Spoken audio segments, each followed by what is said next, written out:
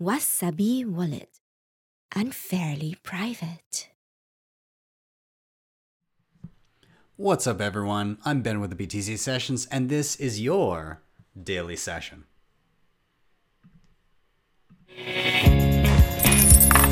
Hodl the Bitcoin. Before we dive in, I just want to give a shout out to sponsors of the show, Ledn.io. This is where you can use your Bitcoin for a few different things. They've got Bitcoin savings accounts where you can earn interest on your Bitcoin. They've got Bitcoin backed loans, which is the first thing of theirs that I ever used. I was in a pinch. I wanted to get my hands on dollars, but I didn't want to sell my Bitcoin. Thought it might be a bad time. So I was able to park my Bitcoin in a dedicated address. I could audit 24/7, and I got a Canadian dollar loan within 24 hours. And once I paid that back, I was able to get all of my Bitcoin back. In fact, the exact same UTXO. And then finally, they've got their B2X offering. And this is where you use the same loan mechanism to immediately buy more Bitcoin, effectively doubling your Bitcoin on the spot. Now, if you want to check out any of that, there's a link in the show notes down below. And if you use that link, wherever it may be, whether it be YouTube or Twitter or wherever, there's a link somewhere down there. If you use that link to obtain a Bitcoin backed loan, they will give you $50 worth of Bitcoin for free. Secondly, this is Coinberry. This has been kind of my go-to place for stacking sats lately, especially the past few months here. I use it pretty regularly. Number one, it's just for Canadians, so apologies to anybody outside of Canada, but Canadians do check it out. I really like the web interface and the app. Super smooth, super easy to use, and a few things really stand out to me with Coinberry. Number one, the speed of funding. In my experience, I've only ever had to wait really around 20 minutes funding via e-transfer. I also really like that they have dollar cost averaging. So they've got this autopilot thing that you can toggle on. It allows you to set intervals and amounts for which to buy. So it takes all of that emotion out of buying, so you're not buying at a bad time, and it kind of all averages out over time, and super convenient. They've got a really wicked deal where if you click the link down below after your first $50 purchase, you get $20 for free, which is pretty solid. So be sure to check them out. And with that, let's dive into the news.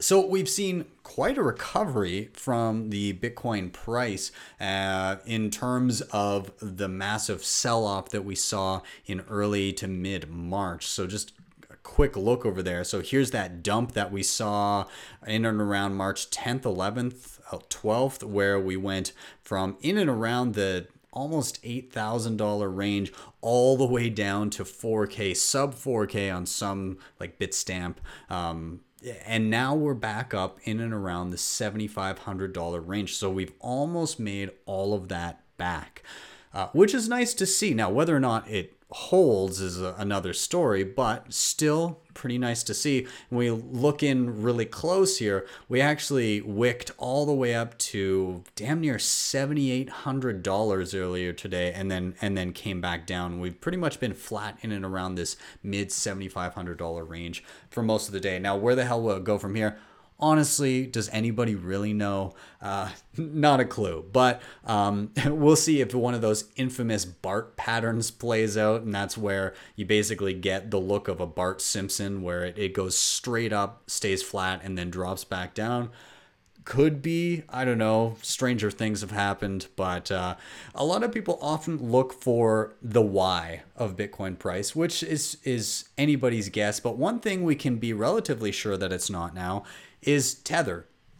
So one of these famous conspiracy theories around the cryptosphere tends to be that Tether is a massive Ponzi where they just print a ton of Tether in order to buy up and pump the price of Bitcoin. Well, UC Berkeley did a study, and it appears that is largely not the case. So I'll just read a little bit from this Decrypt article I'm looking at. So new research is attempting to put one of crypto's favorite conspiracy theories to rest. A new report penned for the Center for Economic Policy Research, CEPR, entitled Stablecoins Don't Inflate Crypto Markets, takes a look at the degree to which aggregate stablecoin issuance drives the price of Bitcoin and other cryptocurrencies. UC Berkeley Richard K. Lyons and UC Berkeley finance professor Ganesh Viswanath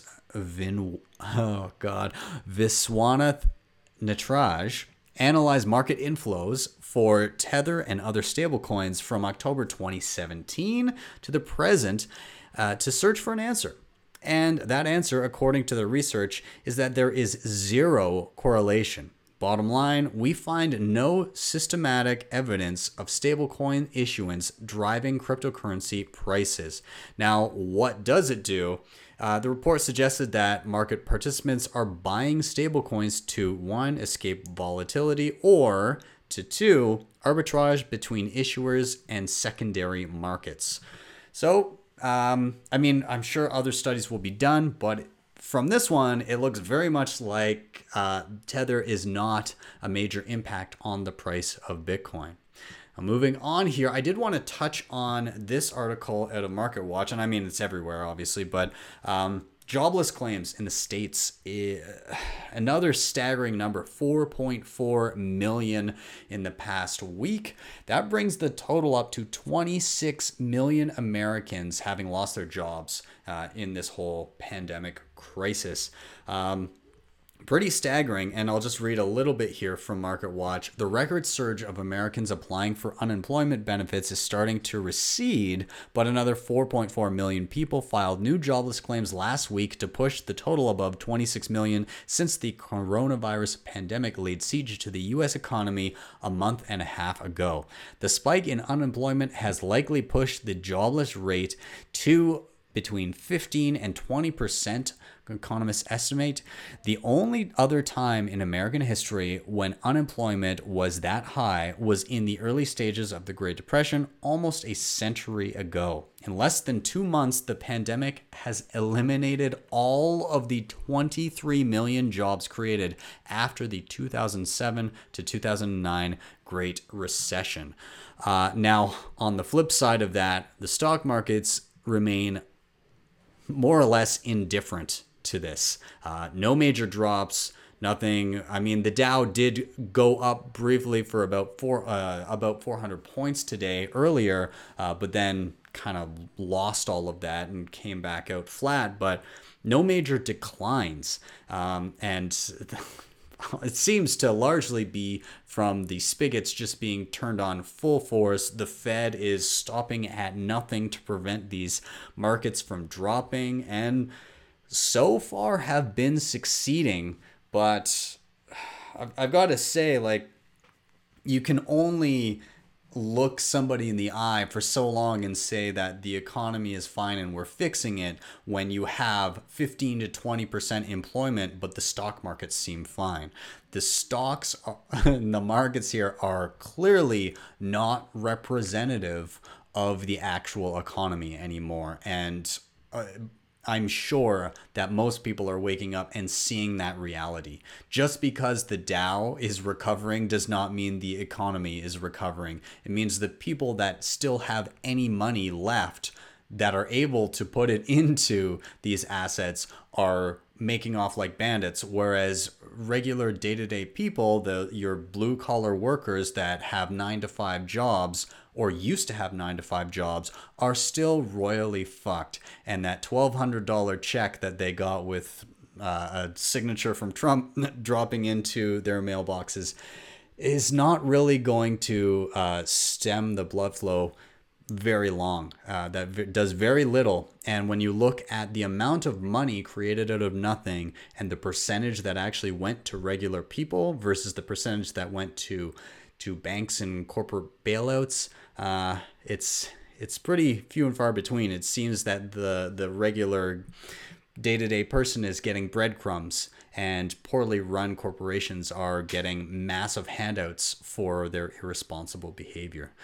So there isn't a way to opt out of all of this, and that's why I'm here. Anyways, let's move on. Argentina's central bank is tinkering with Bitcoin smart contracts. This, another article from Decrypt.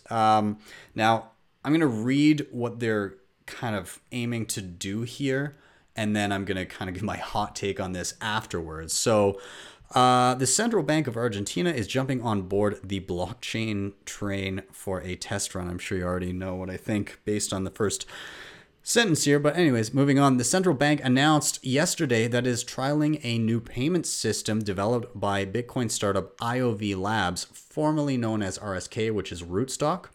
The system is a proof of concept for a permissioned, i.e. private, blockchain network using Rootstock technology, which itself makes use of Bitcoin smart contracts designed to optimize the way the bank handles payments and claims. So skipping ahead a bit, the new Rootstock-based proof of concept ensures a type of common framework that guarantees the interoperability of some individual systems maintained by banks, fintech companies, and private/public operators.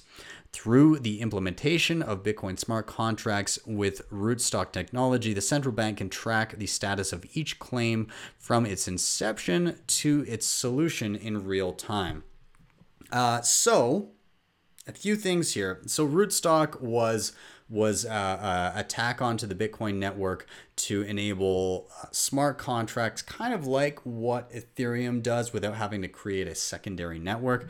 Now, the issue that I have with some of this is again, not even that it's private or permissioned, because for some companies that would like to leverage the security of the Bitcoin blockchain, while still having proprietary control of over their internal systems, perhaps that might be a good idea. My issue is trying to peg anything external from Bitcoin to the Bitcoin network. Just inherently, if you're pegging real world assets, tangible assets to a blockchain, you run into a number of issues. Number one is bad info in, bad info out. So if you put lies or inaccuracies on a blockchain, namely the Bitcoin blockchain, then how do you amend those records if it's the wrong information, and how do you guarantee that the good information is actually going on to the blockchain? So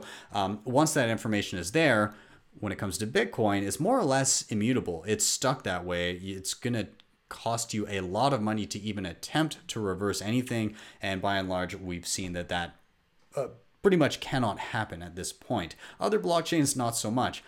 But let's say you do get some bad information coming onto the blockchain. How do you amend that? If you can amend it, then what's the point of having a blockchain in the first place? So it's this double-edged sword where you can't guarantee good information going on to this public record.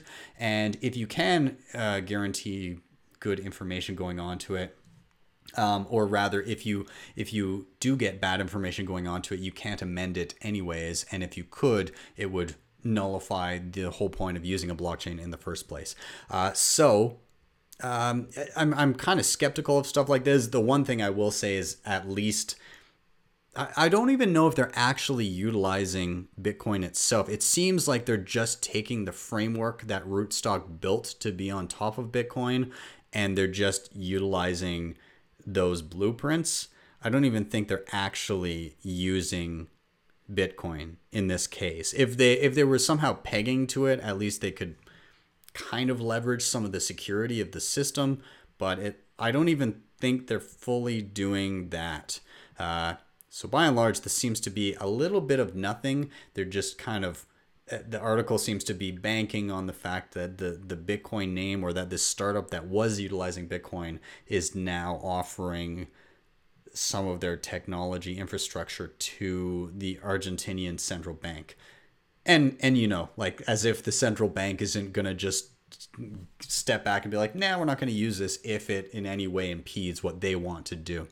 Anyways, let's move on here. I wanted to highlight a couple cool publications that I am very excited about that are relatively new. This one just the other day, Citadel 21, dropped by a number of fun people that I enjoy.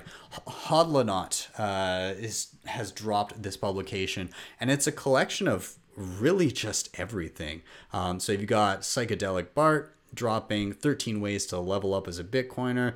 You've got a reputation article from Caro. You've got an aggregation of some Bitcoin related music by a Luke Parker. You've got tons of stuff. You've got interviews. You've got open letters. There's a pretty good Dear Bitcoiners from Gigi, who is a fantastic author of 21 Lessons. articles on physical Bitcoins. I really like this one about Citadels by Bitcoin Katia. Fuck Fiat by Sweetoshi. Tons of fun. And some of them are just super short, little tidbits of information and opinions, and others are more kind of in-depth analyses and articles and opinion pieces. So just this awesome eclectic mix of Bitcoiners that I know and love. And I hope to contribute to this maybe for the next drop. I would really love to. And if you think you have something cool to contribute, you can always go to About, and they have a contact form there. So yeah, I highly recommend that you check this out. There's some really cool little nuggets of fun, just Bitcoiner. Again, how do you describe this? You can't. And I think that's kind of the point. I think that's the point of Citadel 21, is that you just get to be weird here. And while I do appreciate some of the finer tuned, tidied up, polished stuff that has come out of the Bitcoin space, I also really do appreciate the really fucking weird niche stuff that comes out, and that's what this definitely falls into. So kudos, Hodlonaut. I really like this. I really do like it. So do check it out. And in another kind of weird turn, weird publication, the Cypher Diaries. I really do enjoy this. This guy actually reached out to me saying, "Hey, do you mind if I give you a little mention as a little tidbit, as a little Easter egg in one of the pieces of information here, which is kind of like the OPSEC section. See if you can find me. It's not like hidden or anything, but do check it out." So what this is, it's kind of like a storyline of somebody from 2028. So my story from the front lines of the 2028 money wars. And I'll just read the very beginning here. "There's no turning back, not after what happened. We won the battle, but our position is sacrificed. We need more OGs. It's our only hope. The war has just begun, and we need to be ready." And this guy actually emailed me in full persona of this actual character, saying that he needed to recruit me for the war, and if it would be okay if he referenced some of my materials for the money wars of 2020. It was such a fun email. Anyways, this was a couple weeks back I got this email, but I've been kind of reading through the chapters here. It's so much fun. So I do implore you, do go read these. I think you'll have a really good time. It's got some, like some fun artwork and GIFs going along with it. They're up to about 8 chapters now, and there's a whole bunch of supplemental information that he provides here. So do check it out. Yeah, awesome. I'll link to his Twitter profile as well. Anyways, with that, guys, I'm going to wrap up. Thank you so much for watching and or listening. If you're on YouTube, do hit like, subscribe, and share. But if you're also on YouTube, please do check out some of the other platforms I'm on. I am now on my Facebook page. I stream direct to Twitter. I'm on DLive. I'm on Library. I'm on a whole bunch of different things. I'm also audio only via Spotify, Apple Podcasts, Google Podcasts, all of that. So whatever your poison is, please do subscribe to one other place that you can find me, because you can't always rely on YouTube, and I'm trying to push people to alternative platforms to take this in, and that would be much appreciated. Now, if you want to help out the show in another way, you can hit up the sponsors I mentioned down below. That was Ledn and Coinberry. They have some deals for you. Also check out Wasabi Wallet, because that can help you with your Bitcoin privacy. And if you really liked what you saw and or heard, you can head over and drop me a Lightning Network tip at my tippin.me page. That's tippin.me/@BTC Sessions. And with that, I'm out. Have yourself a wonderful evening, and I will see you next time for your daily session.